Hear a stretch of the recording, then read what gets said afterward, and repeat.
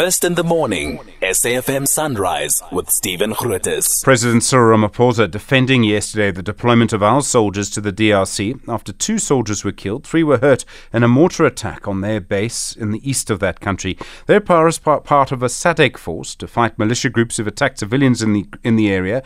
Those groups have been operating for a long time. One of the groups is called the M23 group.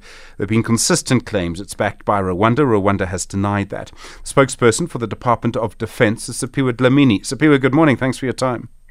Hey, good morning, Stephen, and good morning to your listeners. What happened on Wednesday? How was this mortar able to kill our soldiers in their base or in their camp?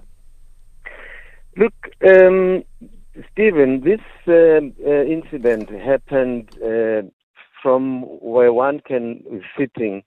This was an indirect fire, which means this could have been launched at a distance of between 5 to 20 kilometers, depending on the rocket launcher, and whether it's the latest or. But it's a matter that this thing could have been launched as far as about 20 kilometers. Sure. This is fighting in very dense jungle, and every expert I've heard this week, Siphiwe, I'm sure you've heard the same. They've all said the same thing. Our soldiers need air support, they need attack helicopters, and particularly the Rooivalk helicopters. Are any of our attack helicopters actually there at the moment? Are they able to provide the support that all of these experts say our soldiers need? Look, it's possible, and it's part of the plan. Because we have put in place a composite plan in preparation for not only this deployment, but for our efficiency. And the deployment is also backed by other countries of SADC, which may have similar resources as capabilities that we might use to complement whatever we might not have on the ground at the present moment. So there's a complementary effort by the SADC countries to ensure that our soldiers, be they South African, Tanzanians or Malawians, are protected, Stephen. It's about money, really, isn't it? And Siphiwe, look, you have sympathy from me here because we know that your department and the SANDF has not been getting the money that it needs and has been consistent about that. We all know that. And you need money to get the Rooivalks that we have up and running again. Is it possible to get them running again? Is it possible to know how much money you would need to do that? Steve, I'm really pleased to inform you that we have done a thorough analysis and a financial analysis of what will be needed, and we have shared that with our principals, and they have acknowledged that there is a need for such an intervention. As you may have heard, the president yesterday speaking about the entire security infrastructure of the country, that it needs support, and in particular the SANDF. Okay, I mean, could we hear something about this in the budget next week, for example? I mean, I'm always an optimistic person, Siphiwe. That would be good news for the military there. Absolutely, we're holding our hands and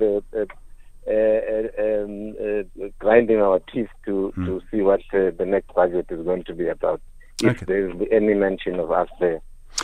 I have to ask about Rwanda, and this may be above your pay grade, but let me put it to you. This is the issue, is that Rwanda has consistently been accused of supporting the M23 rebel group. And we know that in that region, on the border between Rwanda and the DRC, Rwanda has consistently had a very well-disciplined and managed army.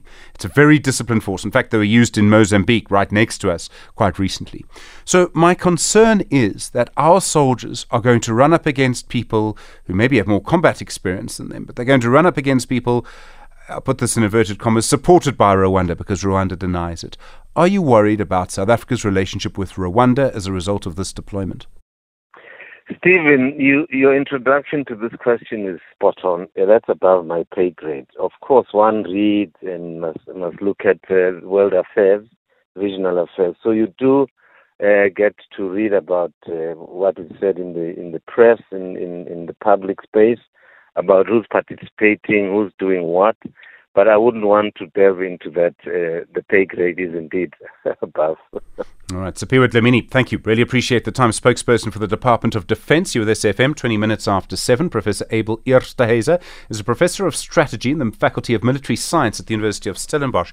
Professor, good morning to you and thank you for your time. Do you think we need to worry a little bit about the relationship with Rwanda? Again, Rwanda denies supporting M23, but the claims have been made for so long. Well, nothing is official until officially denied. We've seen the Rwanda army this week fires surface-to-air missiles in the eastern DRC on UN drones. So there's absolutely no reason for us to believe that the Rwandan army is not deeply involved in the DRC. They have been deeply involved in the DRC over the last couple of years, almost 20 years that the UN mission was running in the DRC. I have no doubt that the Rwanda army is just one of a number of entities that's involved in the eastern DRC. How important is this issue of attack helicopters? I mean, is that literally the balance of power? If we don't have attack helicopters, our troops are in big trouble. If they do have attack helicopters, it changes everything? Well, it is perhaps a deal breaker. I think it is perhaps the most critical and most strategic weapon system that you need in the DRC. And I'll tell you why, because if you look at the geography of the DRC, it's very, very difficult to deploy with indirect fire systems like mortars and artillery in the DRC. And so the air weapon is absolutely critical, not only to deal strategically with the M23 and other rebel movements, but to protect your own people. And this is all part of the critique against the South African mission this whole week. To every single commentator that you talk to and that you listen to has mentioned the lack of support, and indirect fire support is just one of those critical things that the South Africa mission needs in the DRC. We've been part of United Nations deployments in the Eastern DRC for many years. We have not been able, and the United Nations and other groups have not been able to sort of remove the rebel groups, the M23 groups. Is there any reason to think we can do that now? And I must also just say, in my own mind, I worry what would happen if there was no deployment from SADC. What would happen to DRC civilians? I mean, they would be in a very difficult place without the deployment, I presume. Well, the real question for us is why the DRC government asked the UN to excuse themselves from the Eastern DRC. Why was this decision made to replace a UN mission that's been running for the last 20 years, that have done a lot of good work in protecting the civilians, though they have been relatively successful in keeping, the rebel movement under control.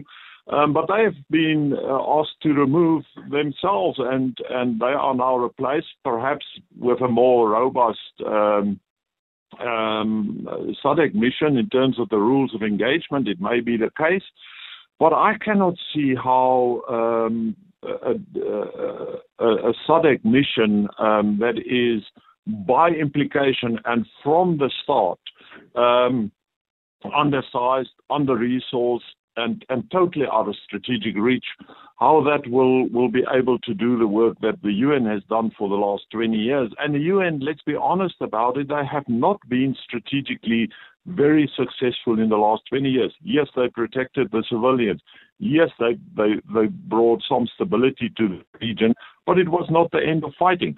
And then one has to ask the critical question. At the moment, of course, the SADC mission is South Africa, Malawi, and Tanzania. But where are the more professional militaries in SADC? Where is Botswana?